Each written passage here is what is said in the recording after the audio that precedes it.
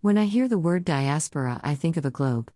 In my opinion, the Pan-African diaspora is that of a globe interconnected across the world through identity and ancestral connection. Diaspora wars are social conversations that embody Black cross-cultural conflicts. I believe diaspora wars are redundant, unproductive, and must be put to an end. Africans versus African Americans has been a persisting issue for many years.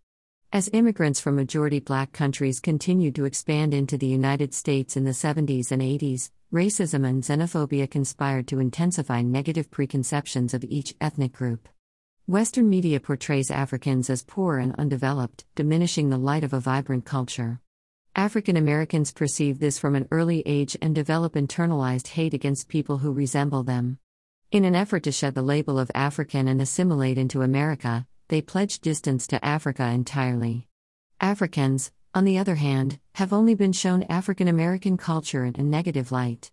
They've been told African Americans are inherently violent and aggressive, ingraining the message that Africans are the good ones. The good Black people. You don't embrace who you really are.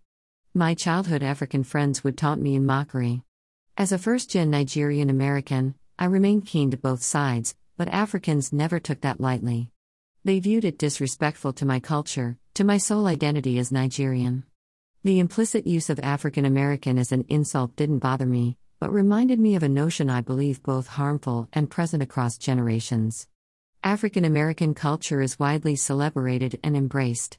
The music I listen to, from hip-hop to jazz, is all rooted in their popular culture.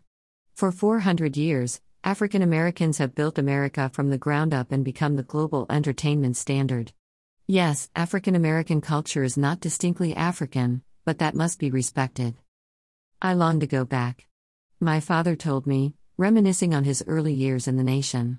He regularly spoke of the suffering he endured as an African immigrant, and the subject always piqued my interest. Upon arrival, my dad naively wanted to build a community with the Black people around him, just as he had always done, but he was unaware of the divide. As a result, he faced rejection from people of the same skin tone. This was a culture shock, because back home, everyone was one and shared one. Like every African, my dad was prideful, but without a safe place to discuss his experiences, he could not be outspoken about his identity. In the end, he retracted from the Black American community and is now unlearning his own prejudices. Although not entirely at blame, African Americans and Africans both owe an apology to each other in order to acknowledge the past and positively move forward. I've seen how diaspora wars divide the Black community in pointless ways. Every one of us has our own beautiful culture that should be respected and celebrated together, because simply put, the difference between us all is a boat trip. This content was originally published here.